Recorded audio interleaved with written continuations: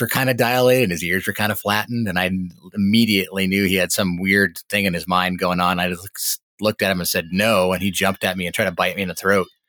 And I grabbed onto his throat to keep his mouth away from my neck. And he was fully clawed. So he dug his claws in and into me. And he was winning the match. He was pulling his own self. I'm not surprised. Yeah. And then so mountain lions and a lot of big cats, they do this next thing. If they can't bite you, he started to try to pull his back feet up and try to gut me. Welcome to the Into the Wilderness podcast. I am your host, Byron Pace, and this is a Modern Huntsman production. This is the second show of 2023 and episode 221.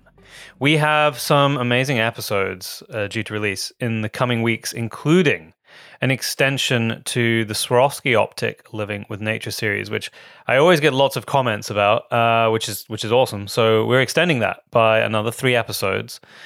If you want to go back and listen ahead of time before we get into the next part of the series, then go back to the second half of last year, look for Living with Nature, and you will find half a dozen episodes.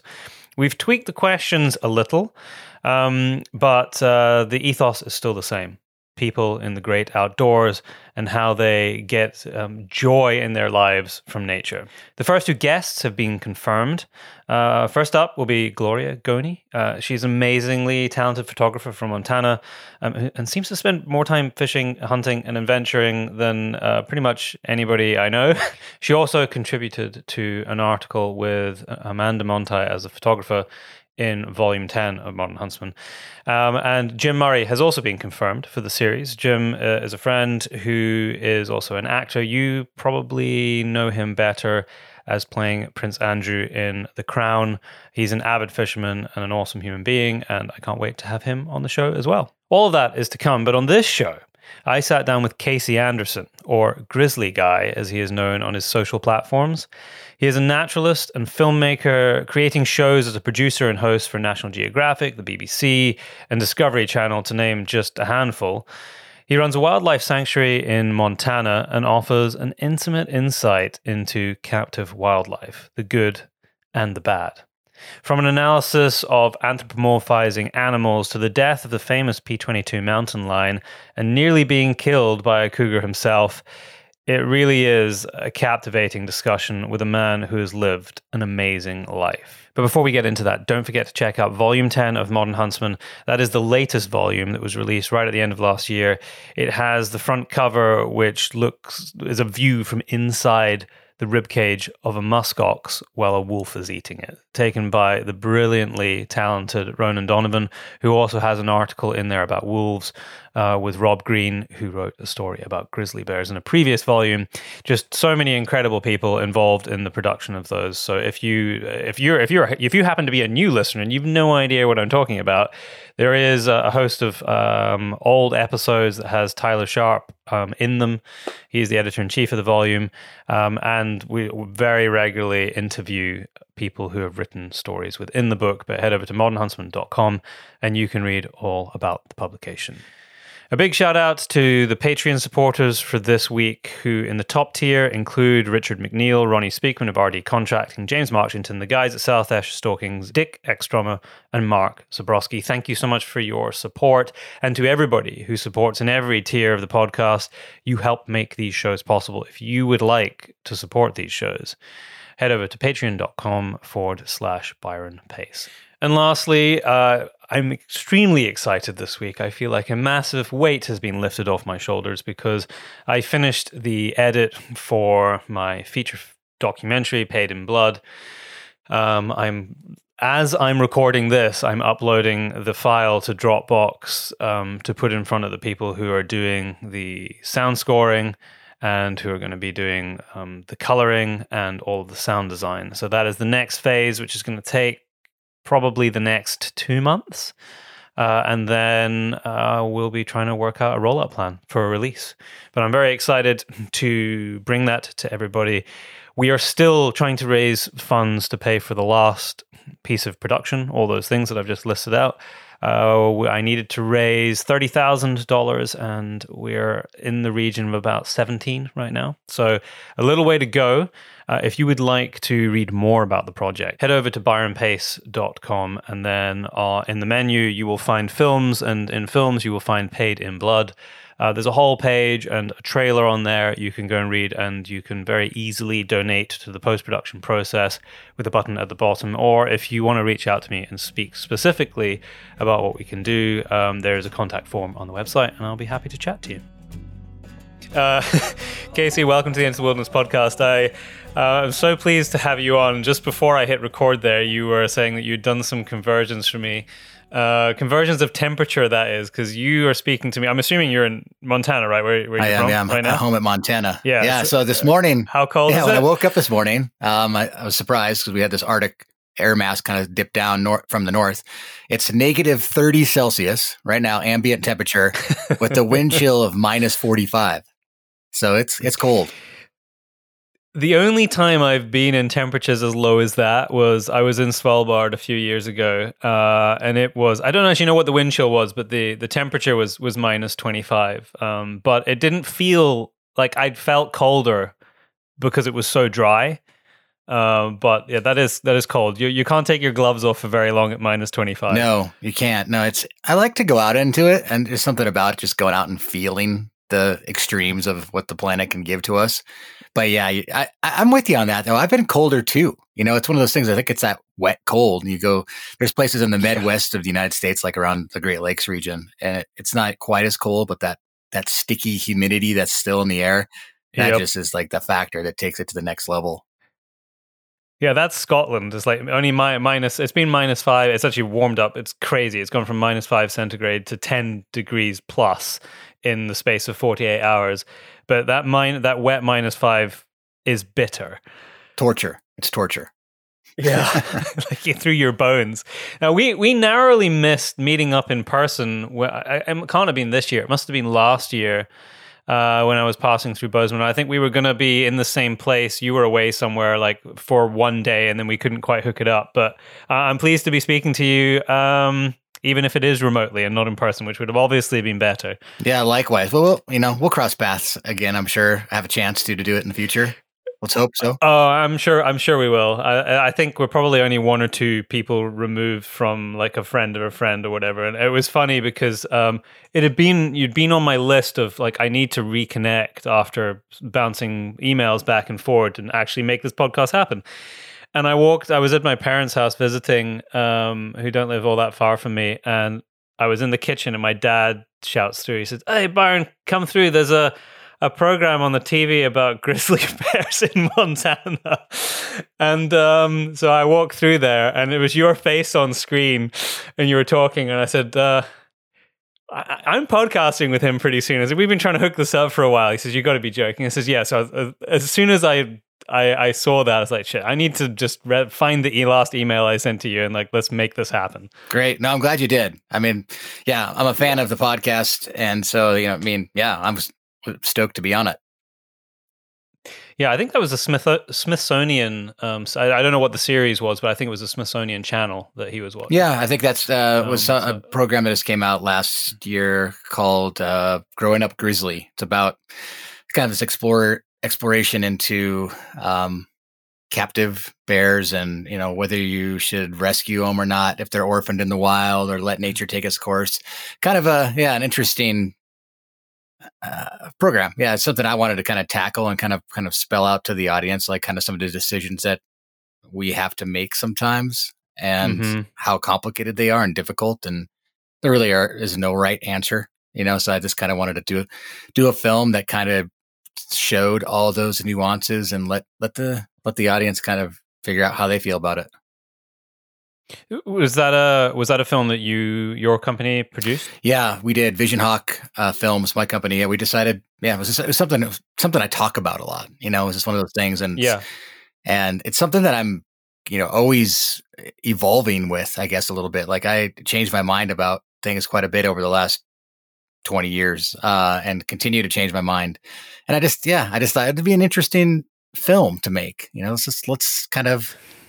It's the elephant in the room a lot of the times when people come up to me and know that I have a grizzly bear sanctuary, and the irony is I am pretty anti-captive wildlife. and I want nature to take its course and animals to have their chance in the wild. But it's not always a perfect scenario like that. And so, yeah, I just want to kind of tackle that subject, and that's what I did in that film. I want to get into that more. I'm just thinking now, in the last week, this came up, and maybe a lot of people would have been aware about this discussion when they caught P-22, the famous mountain lion in California, and that was a discussion. I think they actually ended up having to put him down, didn't they? But there was a discussion about putting him in a sanctuary for a while. Yeah, no, interesting you say that. Mountain lions don't tell the grizzly bears, but they're probably my favorite animal, and I've been following the P-22 story for a long time. And yeah, no, when they captured him, obviously he'd been doing some strange behavior. He had attacked. Yeah. What a horrible state he was in. He was just in a bad way. But yeah, so what's the right answer there? It's like, you got this cat that's not doing well. It's 13 years old, at the end of his life. He's obviously desperate and making some desperate decisions. Do you euthanize him, or do you put him in the sanctuary? And honestly, I was, in my little peer group, and people are asking, I was advocating for him being euthanized. I just can't imagine an animal that has lived in the wild for 13 years being put into a sanctuary of any sort. I just think it would have been torture for him. And I think they made the right decision. He had some massive health issues, had been hit by a car and injured. It was the right thing. It was the humane thing to do. And that cat, he in his 13 years had done so much for mountain lions, for people, for connectivity issues. I think that he made the world a better place. It was a life that made a huge difference. For sure. And I was spending a bit of time back and forth to LA for a while, and that was the first time that I had come across P-22, and I went to two of them actually, to P-22 Day, which was essentially to raise funds for the big crossover that has now been fully funded, and I'm not sure if they've actually broken ground on it. They may or may not, but it's going to be the largest flyover in the world.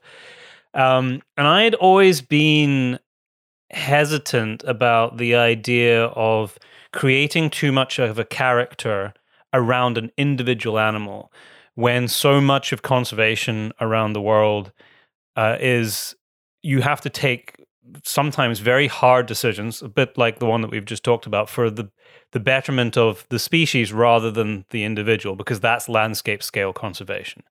But it's difficult, and it's emotional, and it's a real challenge, particularly when you personify an individual character, an animal like that.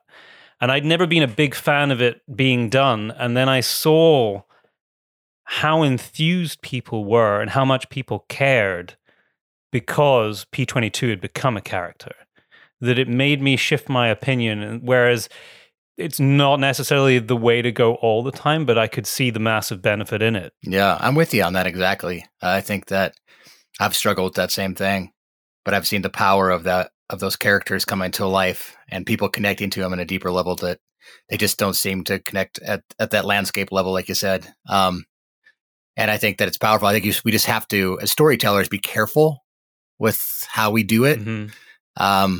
And I think that, but most, people are generally pretty smart and they can figure it out. But just as long as you're careful and honest about it, I think that it's a really great way to connect, particularly to the people that don't already care. That's that recruitment level thing that you're trying to do all the time as a filmmaker, especially in the conservation spaces. How do we stop preaching to the choir and start talking to people who haven't heard the stories, who haven't connected? And I think that P-22 had that ability and did that, and brought a lot of people to the scene that would have never even thought about it twice. Yeah, absolutely. But before we get too deep into that, because we need this spans to the bear sanctuary that you have, and then the famous bear that people might know that you had for a while, and then your TV work. But where did it start for you? What does young Casey look like, and what were you doing? Young Casey looks just like old Casey, just with the gray beard and a lot more which I'm getting as well now. I noticed in the mirror the other day. Yeah, and every day more and more for me, for sure. Yeah, I mean, a lot has not changed truly in spirit, for sure. I grew up in Montana, was born and raised here. And I was, as soon as I could walk, I hear stories from my mom and dad that, I was always curious and exploring the backyard. And we lived on the edge of town near the mountains. So I was always wandering out into the wild as soon as I could. And to the point where they're always trying to keep a leash on me. But, I was always interested in these creatures, specifically that shared the space with me, and I can remember one of the first things was this muskrat that lived in this irrigation ditch that ran through my yard. And just I had learned at a young age that if I could be patient and watch, and I could move slightly closer, and I could, this creature, this neighbor would start to reveal itself more. And that became a bit of probably an obsession at that point, even young. I mean, this is like, I'm talking 5 years old. And then I just having, like, for a lack of a better term, that constant resource of different creatures that would just be able to satiate that curiosity, right? And so it was what a place to grow up with that kind of fascination and all of that on your doorstep. Yeah, and and I think in retrospect, now that I'm a father, I've got 3 kids, young kids. I think one of the greatest things that was the fertilizer to who I am today was my parents never said no. They let me just do what I wanted to do. And as that passion grew bigger, even as I got into high school and considering going into university, they never said, they didn't try to turn me another direction. I wanted to work with animals since I was little, and they just always supported it and never said, "Oh no, you should be an attorney or a doctor or something." They just said, do something sensible. Yeah, do something that actually makes money. Yeah, and so it's who wants to do that? No, but in retrospect, I thank them every day for that, because I've lived a wonderful life. I've been doing what I do on a professional level for almost this is coming on 30 years, and it's not always been easy. And certainly the bank account hasn't always been full, but my heart has. And I think that's... well, there's a lot to be said absolutely. in that. There's a lot to be said in that, because this has come up on this show a few times, but there's a lot of people who live what is sadly a very empty life because they spend most of their lives working, doing something they don't want to do. So the only bit of their life they can fill with the pure happiness and excitement, the things that make us tick, are outside of the working hours, which is, it's not that much of our lives if you really think about it. It is sad. I hate to think about it. Well, I don't, because I like you most of the time, apart from when I'm doing my tax return, which is normally minimal anyway, because of the kind of work we do. I'm doing things that I love doing, so I'm very fortunate that is also the case. Yeah, it is awesome. Yeah, and it's funny because I obviously have answered that question a lot, and it's funny to sit back and just kind of retrospect and think, hey, what? There's so many choices and so many paths and turns in the trail that I've kind of taken and never did, and here I am talking to you, and I look back on all the turns and choices that I made, and I don't regret any of them. And it's been a good life. Yeah, I try and live by the idea that the only things, and not that I have many, but the only things that I've regretted are things that I haven't done, things that I kind of turned down that shouldn't have. But I've never regretted the positive decisions that I've made, because you just never know. And try and tell young Casey what the roadmap is of the life that led you to where you are now. It would be impossible. It would be, yeah. But clearly, you've just been guided by passion. Yeah, it seems like to me. I got to ask you, what's the number one thing that you wish that you would have done? Oh, I don't know if we have enough time for that. Fair enough. Yeah, I don't know. It's really hard. I was actually just talking about this with a friend of mine who's actually also been on this podcast a bunch of times, talking about sharks, Sarah Roberts. And we were talking about how you often think as you're growing up that, I'm too old to make that change now.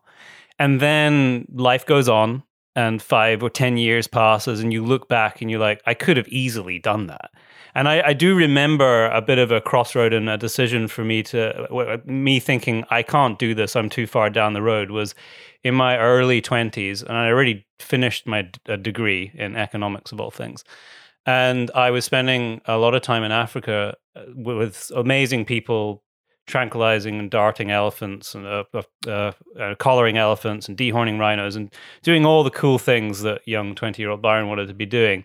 Nothing related to my degree whatsoever. And I was seeing a lot of these wildlife vets jumping in and out of helicopters, just being badass and living the life that I was kind of hankering for. And I was thinking, I should have been a vet. And at that time, I thought, well, this is impossible. I'd have to go back and study for 5 or 6 years. But in hindsight, if I look back on that, I was like 22. I would have been done by the time I was 28 and doing the thing. So I think, I don't know if that's so much of a regret, because I wouldn't have done maybe a lot of the amazing things that I've done now. And I love storytelling and doing that through film and writing and photography. And I guess I wouldn't be doing that if I was a vet. But that was definitely a decision point that I had to say, no, I'm not going to do that. Yeah, I get it, man. I can remember times just being around vets like that and think, they are the wildlife cowboys, so to speak, right? And they're just like, they're always doing the coolest things. I agree.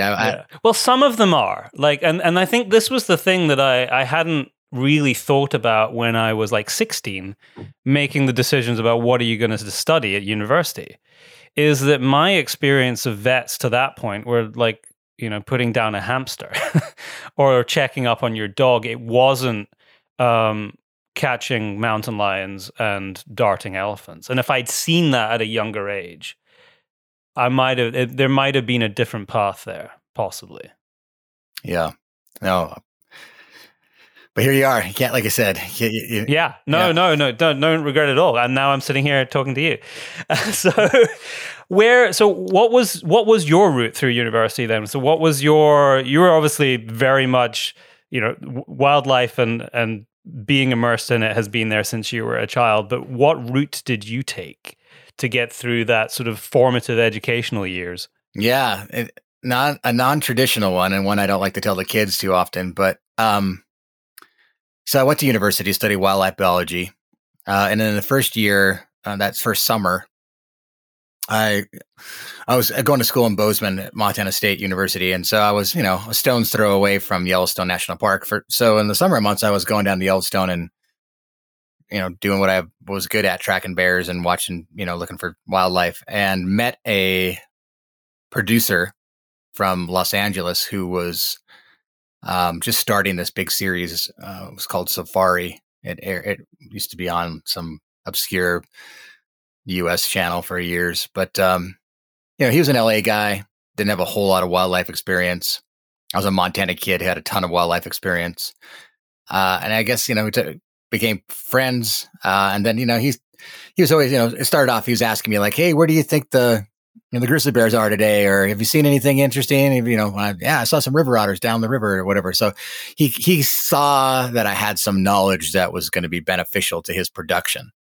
And then that just morphed into, I was helping him do that. And then, soon enough, he could see that I could carry his 60-pound backpack to the top of the mountain and all his gear and find the grizzly bears for him. And so he started giving me, paying me a little money. So I kept coming around. And, so I did that through that summer. I went back to school. And then even while I was in school, the next semester, he was, constantly teasing me with, hey, I'm back in the park, I'm filming this or that. And so I would, and you're like, I got to study. Yeah. So I was playing hooky and, running around doing that. Well, cut to like a year later, that series got a big uptick, and he had to deliver 52 half-hour episodes. 52? Yeah.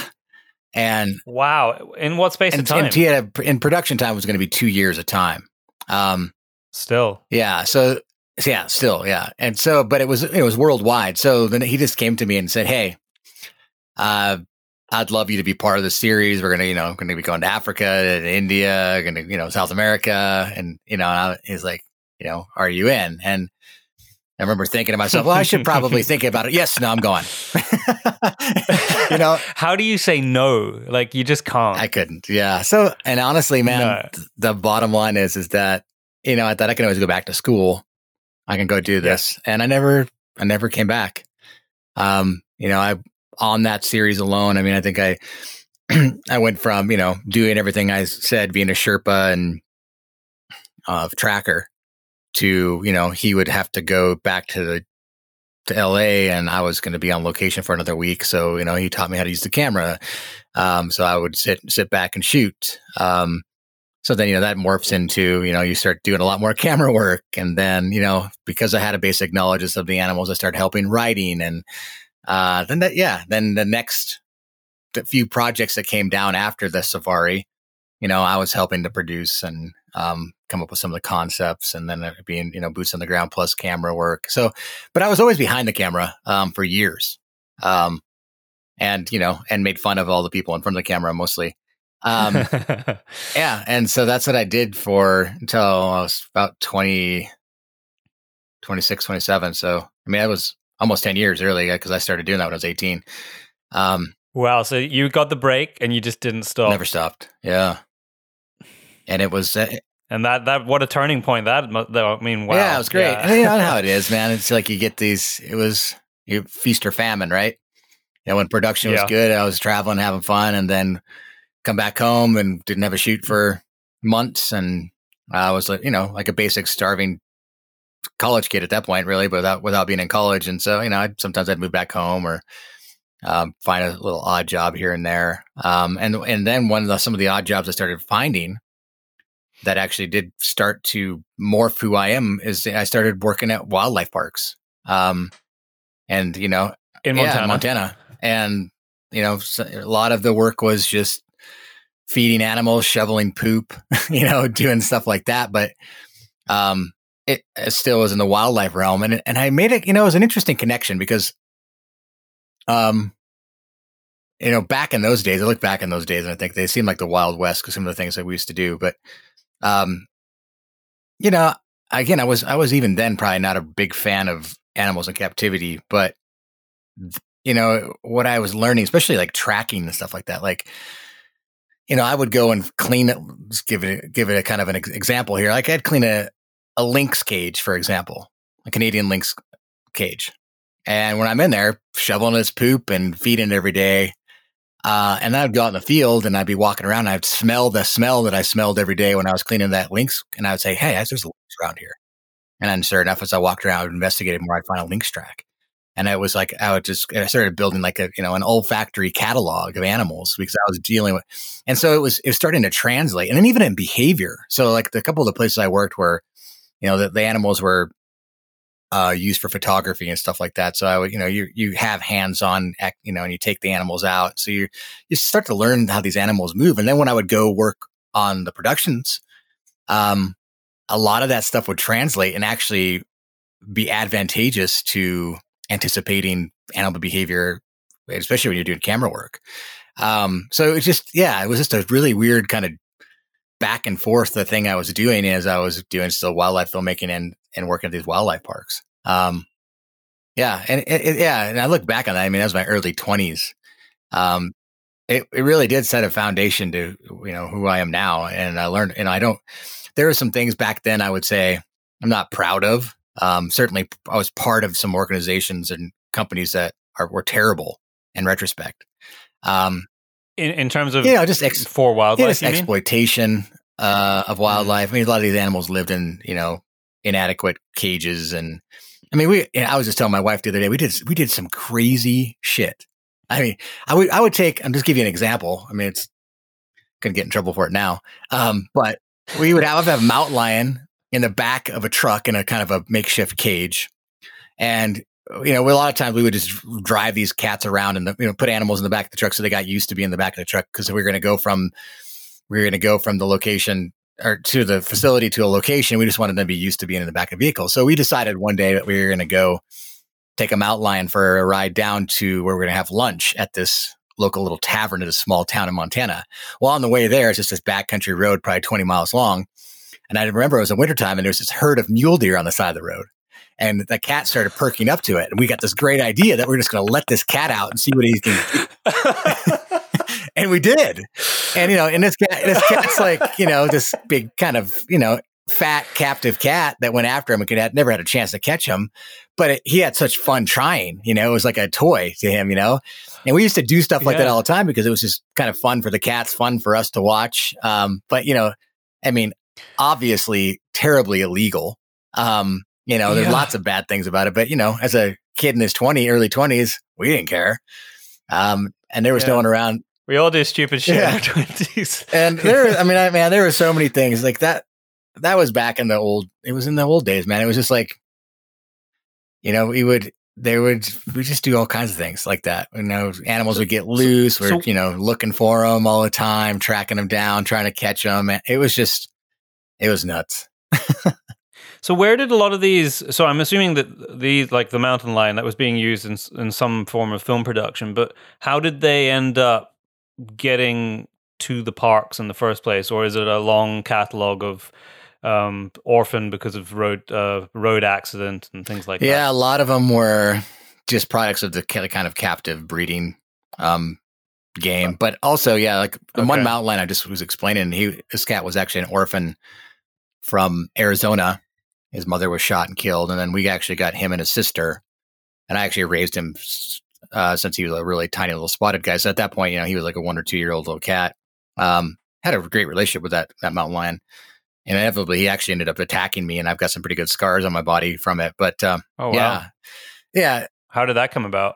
I mean, that seems like I know numerous stories of people who have worked with orphan big game, particularly predators in different parts of the world, where that happens eventually if you do enough of it. It happens all the time. Yeah, no, I mean, this cat was 140 pounds of muscle. He was a pretty athletic cat, and I would take him on walks. Again, looking back on it, something I would never do today. But I would take him to just Forest Service land here, public land, in the back of that truck. I'd put him on a leash and I'd walk him down the trail, and then we'd get far enough away where I knew there would be no kids, dogs, or people, and I would just cut him off the leash, and he would just run around the forest, and I would just stay with him, and he'd vice versa, right? And so we were doing something similar, and I'd play a little bit of cat and mouse with him, where I'd, again, kind of asking for it in retrospect, but I would hide and he'd chase after me, and then he would run and hide, and I would go after him, and then one day he just decided that he was, didn't like what I was doing. Evidently, he just came over to me, and he was just. His eyes were kind of dilated and his ears were kind of flattened. And I immediately knew he had some weird thing in his mind going on. I just looked at him and said, no. And he jumped at me and tried to bite me in the throat. And I grabbed onto his throat to keep his mouth away from my neck. And he was fully clawed. So he dug his claws in and into me.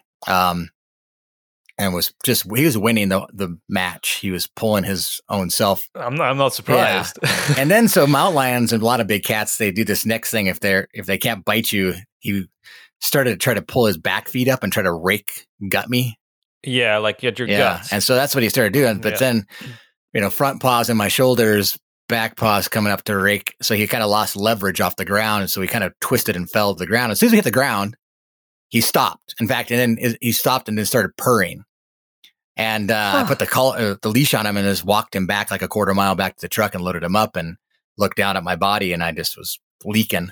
Jeez. Yeah, and I had to go to the hospital. And I remember walking in and they asked me what was wrong, and I said, I took my mountain lion for a walk. Exactly. And they thought I was nuts. Like I honestly think that they thought I was a crazy person. Yeah. So yeah, I mean that's a lot of some of the foundational years of Casey Anderson that a lot of people don't know about. I mean, I've wrote a book about, and I've definitely touched on all this stuff because it, as much as my time in the wild as a filmmaker, especially in those early years, this other part of I would call it the dark side of some of my first years. It was as impressionable and as probably important as anything as who I am today. Mm-hmm. So when did that kind of switch happen where you started to really question or have these big questions about wildlife and captivity and your role in facilitating some of that to the point where now you have your own sanctuary? Yeah, it happened pretty distinctly. So I moved on to, continue doing a lot of filmmaking all over the world. And that, again, majority of what I was doing. And then I got this job kind of was title was a curator, but just making sure the animals were all healthy. And I was kind of the animal boss at this wildlife park in Idaho. And it was mostly bears, black bears and grizzly bears. And I just started to, as older I got, I started to, I guess, care about the business part of it all, and kind of, it was part of the meetings that were decisions were being made, and I could see that this didn't jive with what I believed in. I love the wild. That's what I grew up loving, and I see these animals, and I just see that they're not happy or not taken care of. But even worse, just the exploitation and the decisions for these animals' lives mostly made by how much money they could make somebody. And it came down to, I was like 25 years old, and this little bear cub was born at this facility. Actually, three little bear cubs were born at this facility, and this facility was full. Population was full. They didn't have no room for more bears. So that was their decision that they just needed to get rid of them. And if they couldn't find a place for them, they were going to euthanize them. And I just thought, this is ridiculous. They're allowing these bears to mate, and these cubs are being born. But, these little cubs, they wanted to keep the cubs around for that cute period where they would be an attractive thing for guests. But, no one wants to see that awkward next stage bear. They want to see either little kind of cute cubs or the big, massive bears. So their policy was, let's continue mating these bears and having these cubs, keep the cubs around, and then get rid of the cubs and then start over again. And I didn't want to be part of it. So it's so sad. It's so much, like, that goes on way more than people realize. It goes on more.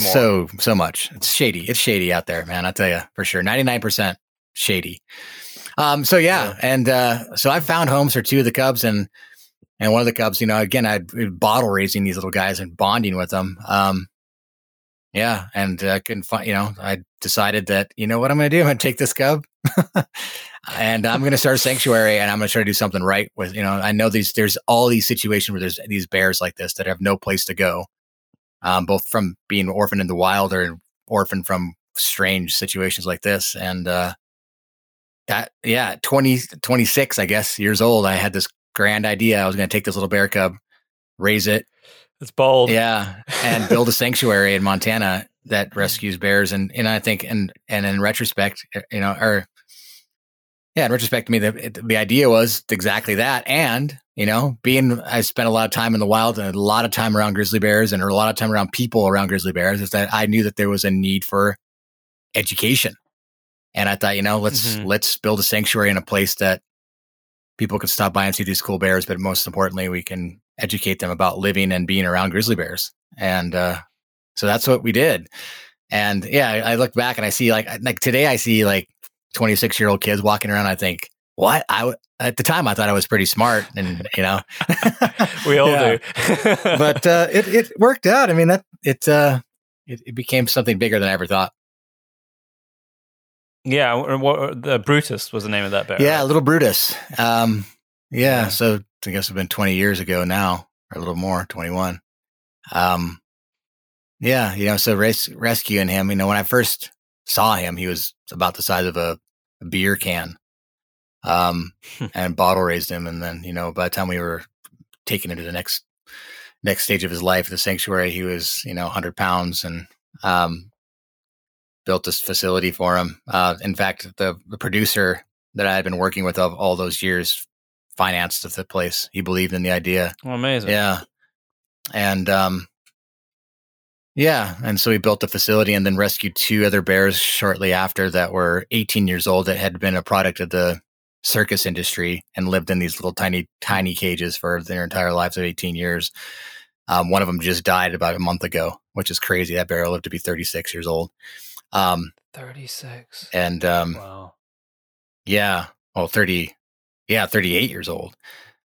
So crazy. At that point when we rescued these 18-year-old bears that live in these little 6x6 cages, we thought maybe they'd get a couple good years of running around a sanctuary and digging in the grass and swimming and stuff. But she got more than half her life to do that, which is, again, and it's just to see that That's incredible. That bear, how elated those bears were to be able to be bears, and happy they were, and even a captive upgrade, I guess, for lack of a better way of putting it.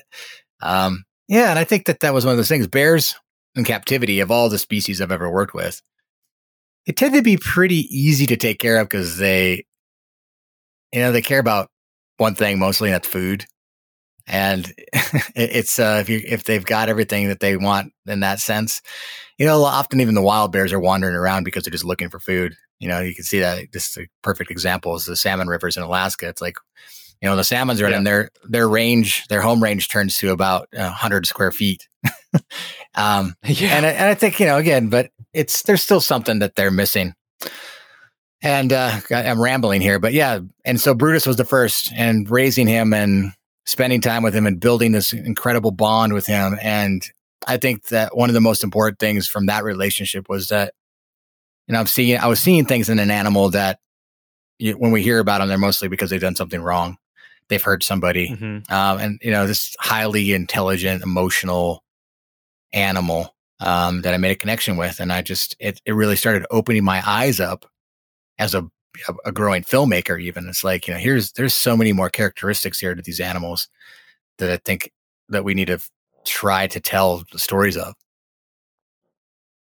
So was the sanctuary that you have set up, was that for bears that couldn't go back into the wild, or have you also taken on bears that the intention is that they would be released back and reintegrated into wild populations? Yeah, all the bears that we have taken in at the sanctuary have all been bears that can't go back into the wild. They're usually orphaned too young, so they don't get to learn those skills that they need to learn from their mother in those first 3 years that they're with them. So all the bears that we found or we've rescued have been young bears that can't go back.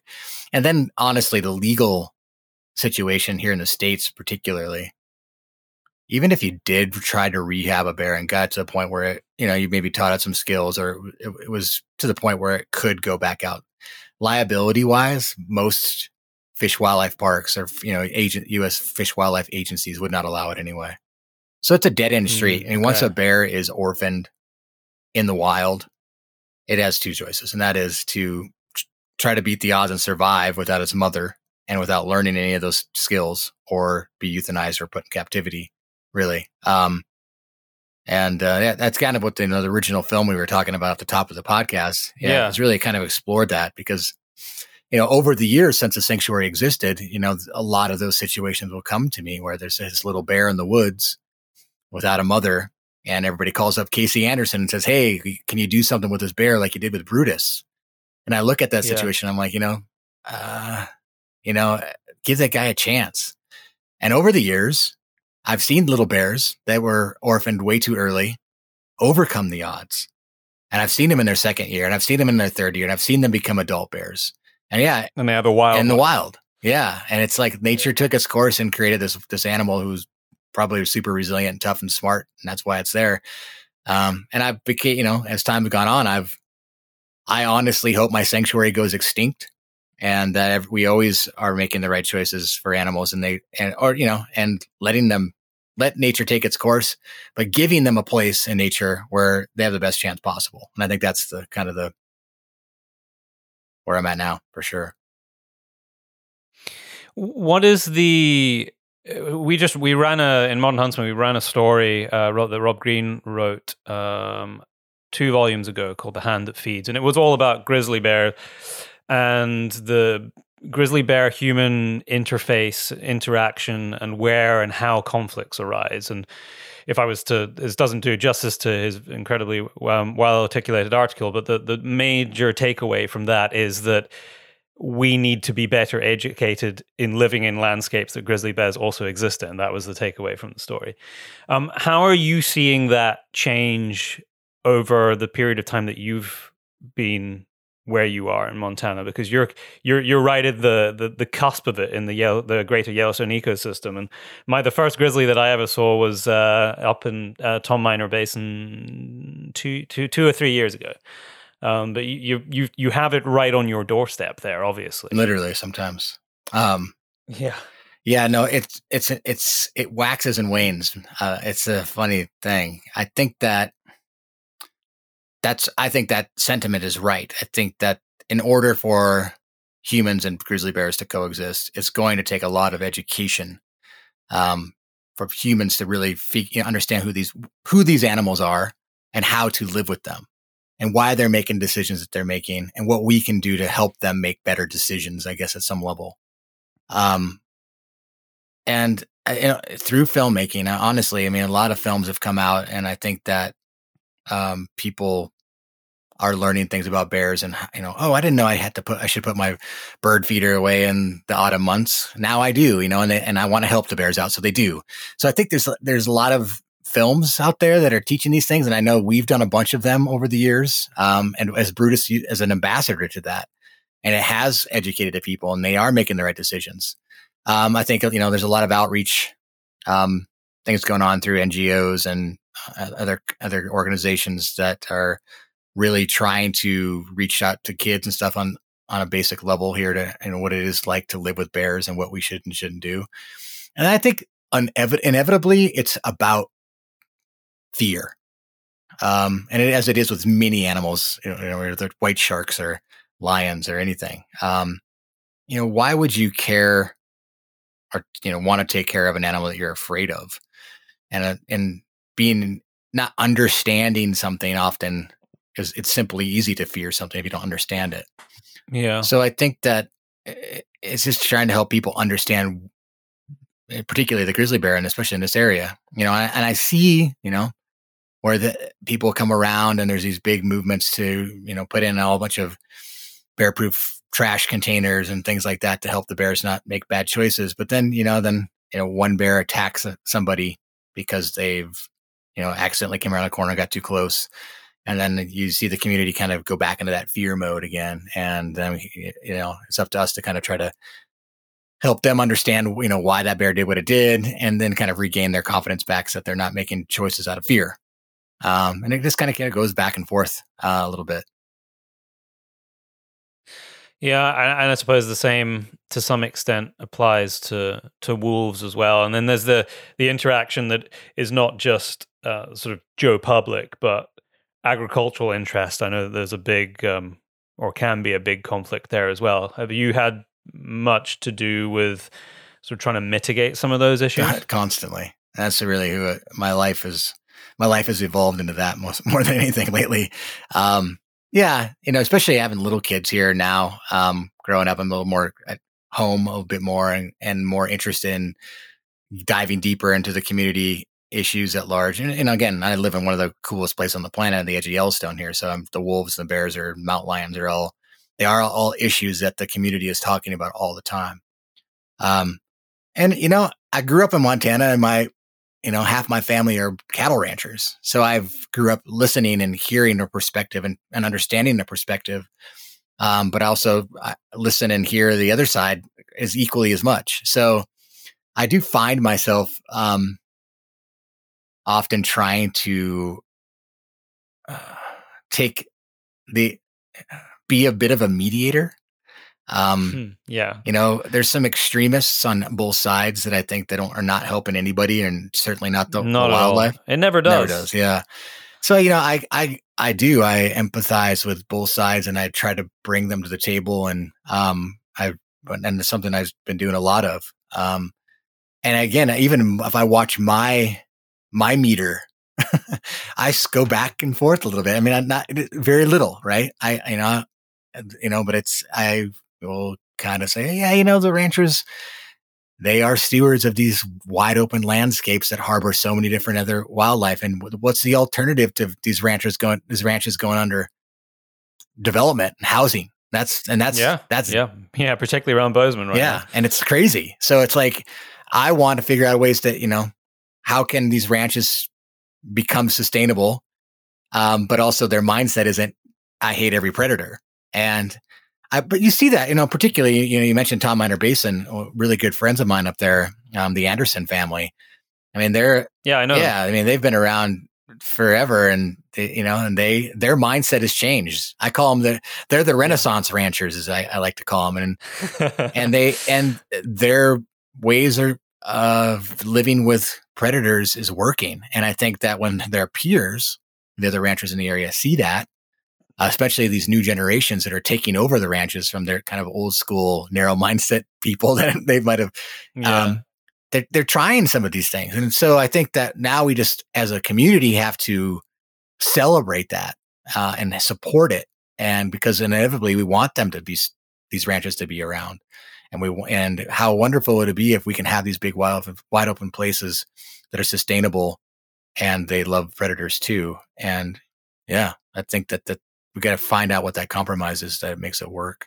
And that might be, again, I'm not anti-hunting predator because of that. I mean, I think that if there's a management tool that the community as a whole can sign up for, and it's based in science, and not crazy fanatic passion, then we can find that, and if, some people, if the ranchers feel like, we're going to kill 5 wolves. That's the quota currently north of the Yellowstone Park instead of 25 as they did last year. And they're okay with that. And then the other side, the wolf people are like, okay, yeah, we can still have our livelihood too. And it's not going to impact the wolves too much either. Then it's a win-win. Right. And I think that we haven't found that balance yet. We're trying. No. And I think that, I'm short answer to what you asked.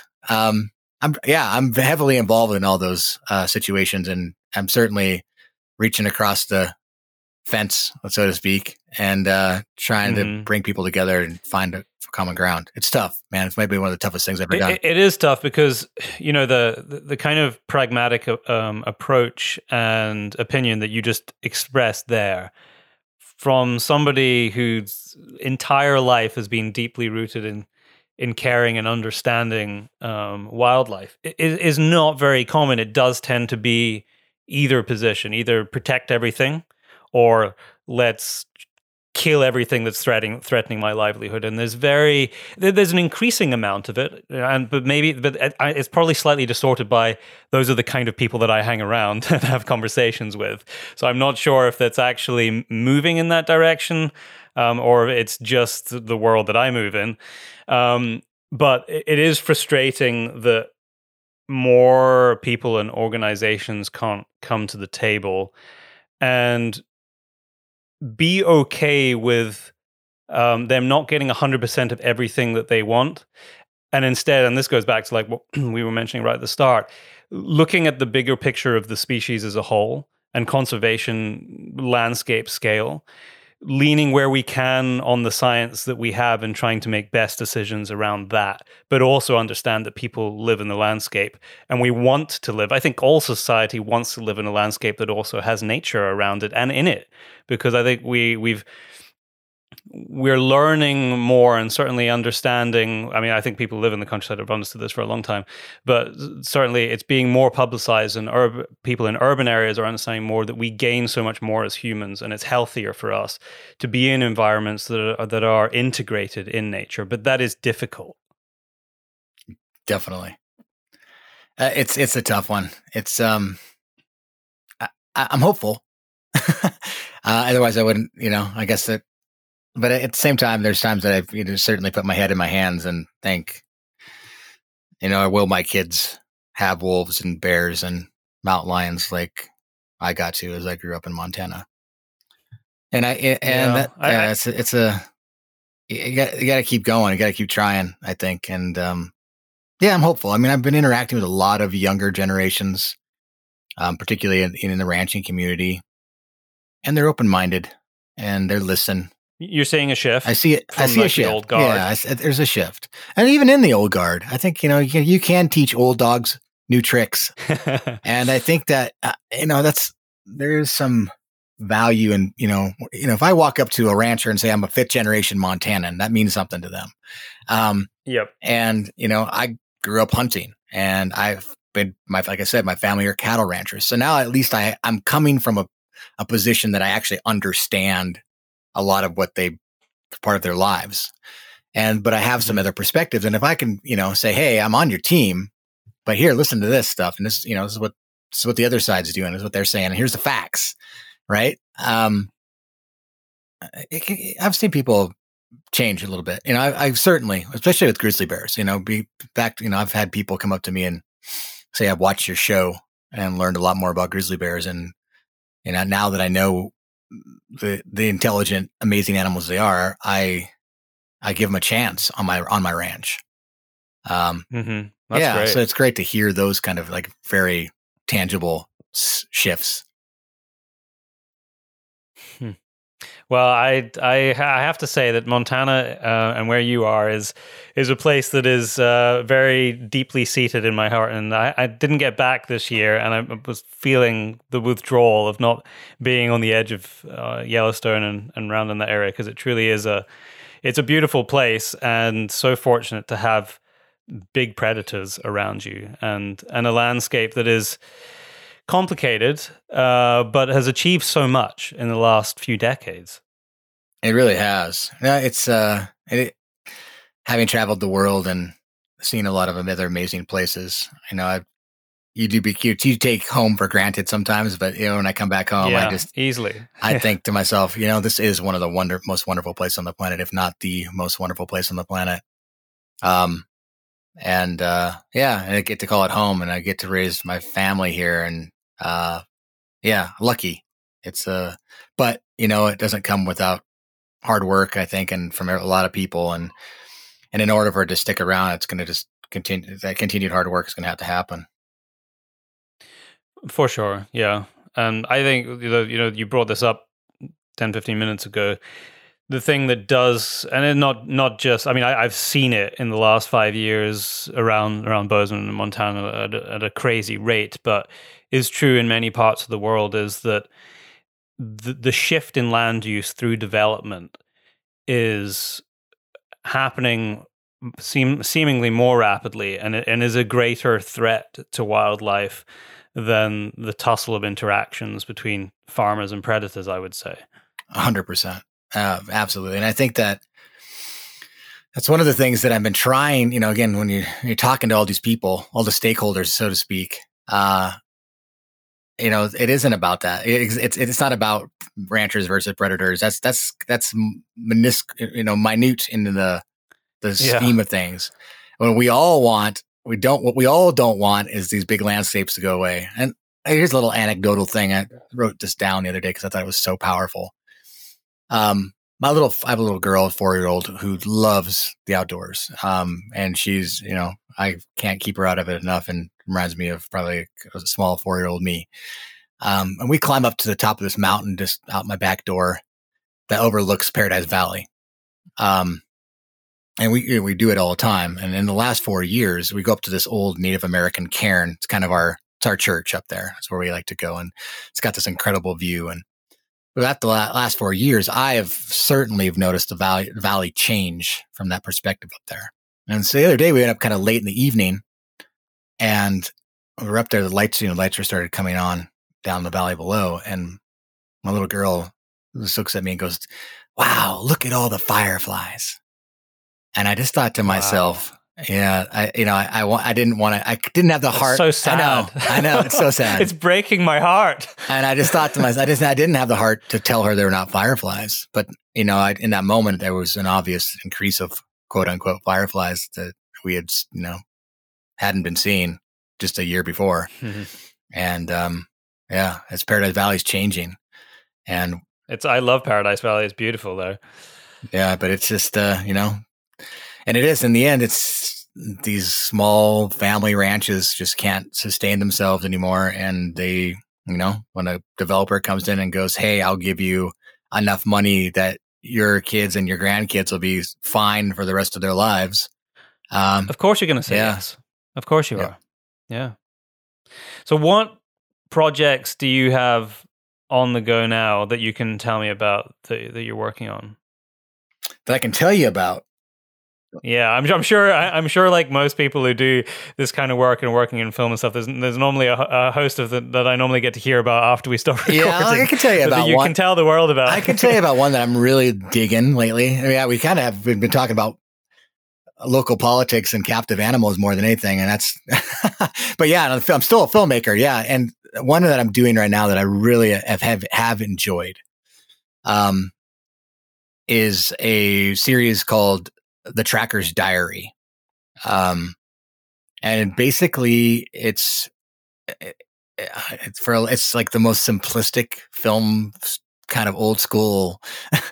It's basically a kind of a journal, type film of me going out in the woods. And it's just literally like, it's a little bit of like a making of or behind the scenes kind of feel to it, but also we have, we are bringing our big cameras and capturing really cool behavior. But yeah, we just been going to cool locations and kind of embedding small teams, getting some really great behavior. But we also kind of turn our camera back on ourselves a bit and just like, just to see what it takes to do a lot of these things. Yeah, I like that because I think a lot of people don't. We've started to appreciate it, or the public have started to appreciate it more in the last few years when they've started to release like behind the scenes of Our Planet and that one sort of 1 hour special. But prior to that, you often didn't see or hear at all from the filmmakers who are spending months or sometimes years in the field to capture these unique behaviors. Yeah, no, and I think it's a bit of essence of that. That's my my foundations and my passion. I love going out and just tracking and finding animals, and then obviously witnessing cool behavior that's never been filmed before, or even has, but just a different perspective. And so we did a series. Big first part of that series was up in Katmai, where we spent a ton of time with bears and had incredible interactions and witnessed amazing things, and lived with the bears for almost a month. Wow. Yeah, and that's going to move. We're going to do things from the Grand Canyon to the Everglades. We're going to be going across. We're doing the Okavango Delta, going into Nepal. Oh, right. So it's going to be global. Yeah. Oh, man. So have you started to release it yet? Yeah. Or is this ongoing? The first round, the Katmai. So yeah, Tracker's Diary Katmai is out. It's on Curiosity Stream. There's a lot of stuff seems to be on that now, but I hadn't heard of it until about 6 months ago. Yeah, it's great. I mean, Curiosity Stream's great because it's just like, I've got like 23 million subscribers worldwide. It's very, it's all science, history, or natural history, kind of animal behavior based stuff. So Netflix, natural history Netflix. Okay. Yeah, it's got some real. It's just, I hate to use the term, but it's true. Smart TV. It's just very smart TV, and a lot of it's like ours are only 25-minute little episodes, but it's just that's most people don't have that much time anyway to watch TV anymore. Yeah. So yeah, it's been that's been a really fun. Like I would call it I hate to call it a side project because we love it as much as any of the big projects, and we're of course still doing some blue chip stuff. Big long term stuff. In fact, I could probably give you a slight nod at one of your past guests, but I'm working on collaboration with Ben Masters on some stuff. Oh, are you? Yeah.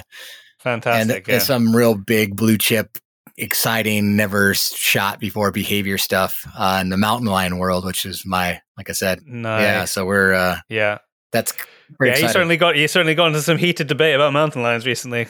He came on the podcast and talked about it a little bit. Yeah, no, he loves, he's a big cat guy. He loves cats. And, absolutely. And we share a lot of passions, and we have some resources. Each of us have, things that we can bring to the table that, 1 + 1 = 3 kind of a scenario. So we're doing some cool stuff here in the all right, Tremaine. Well, that is exciting because, he's an incredible person, and the stuff that they've deep in the heart. And I was actually just with Austin Alvarado, one of his cinematographers, for a bunch of time in Big Bend, because we've just made it's on the cutting floor right now. We made a short documentary about him and black bears. So that's really exciting. Fantastic. Yeah. No. So, and there's all kinds of other stuff brewing, and we'll see. But it's been Vision Talks, starting the production company, I guess, would it be now 8 years ago, 7 years ago? Never thought I would do it, did it. And we're still around. I think when you're talking about wildlife production companies, particularly, if you're still around, you're doing something. Yeah, no, for sure. Otherwise, it just doesn't last. There's a lot of people would love to do it, but making it actually work is incredibly difficult. If people want to follow what you're up to, Casey, is there where should people do that? I noticed that you have is your podcast quite regular? I think you had 7 or 8 episodes on that as it stands right now. Yeah, so my podcast, it took a bit of a hiatus, but we're kicking it back up. Currently, it's called Sidetracked with Casey Anderson. It may, you can find it at Sidetracked with Casey Anderson. It may change its title, but it'll still be in that same location. So that's a good place to keep up. And then, all the social media stuff. So Instagram's @GrizzlyGuy. I try to keep that populated as much as possible. I have my Facebook page. That's super interactive. I think it's called it's @GrizzGuy, my Facebook page. But you should be able to find it just by searching Casey Anderson. But we keep everybody up to date as much as we can on the social media stuff. And then, of course, there's a couple of websites, visionhawkfilms.com and caseyanderson.tv. And either of those we're always posting new videos and stuff and keeping everybody up to date on what we're up to. Casey, thank you so much for taking the time to chat today. I will try and make a point of letting you know way ahead of time when I'm going to be over in Montana next time, so that we can have a beer together and talk more. Because it would be, I think we by the sounds of it, we probably have quite a few mutual friends as well. So that would be great. Yeah, no, please do. I appreciate the opportunity to be on the podcast. And when you're in Montana, let's hang out. Let's go tracking some bears and hang out. And I'm sure we got hours of stuff we could talk about. I don't need to be asked twice. I haven't spent a lot of time with bears at all. Pick any species on the continent of Africa, a lot of time there. But bears is just something I'm fascinated by, but don't know a hell of a lot about. And so I will invite myself to that invite at some point in the future for sure, to spend some time in the field with you. Well, I look forward to it. Let's make it happen. Cheers, Casey.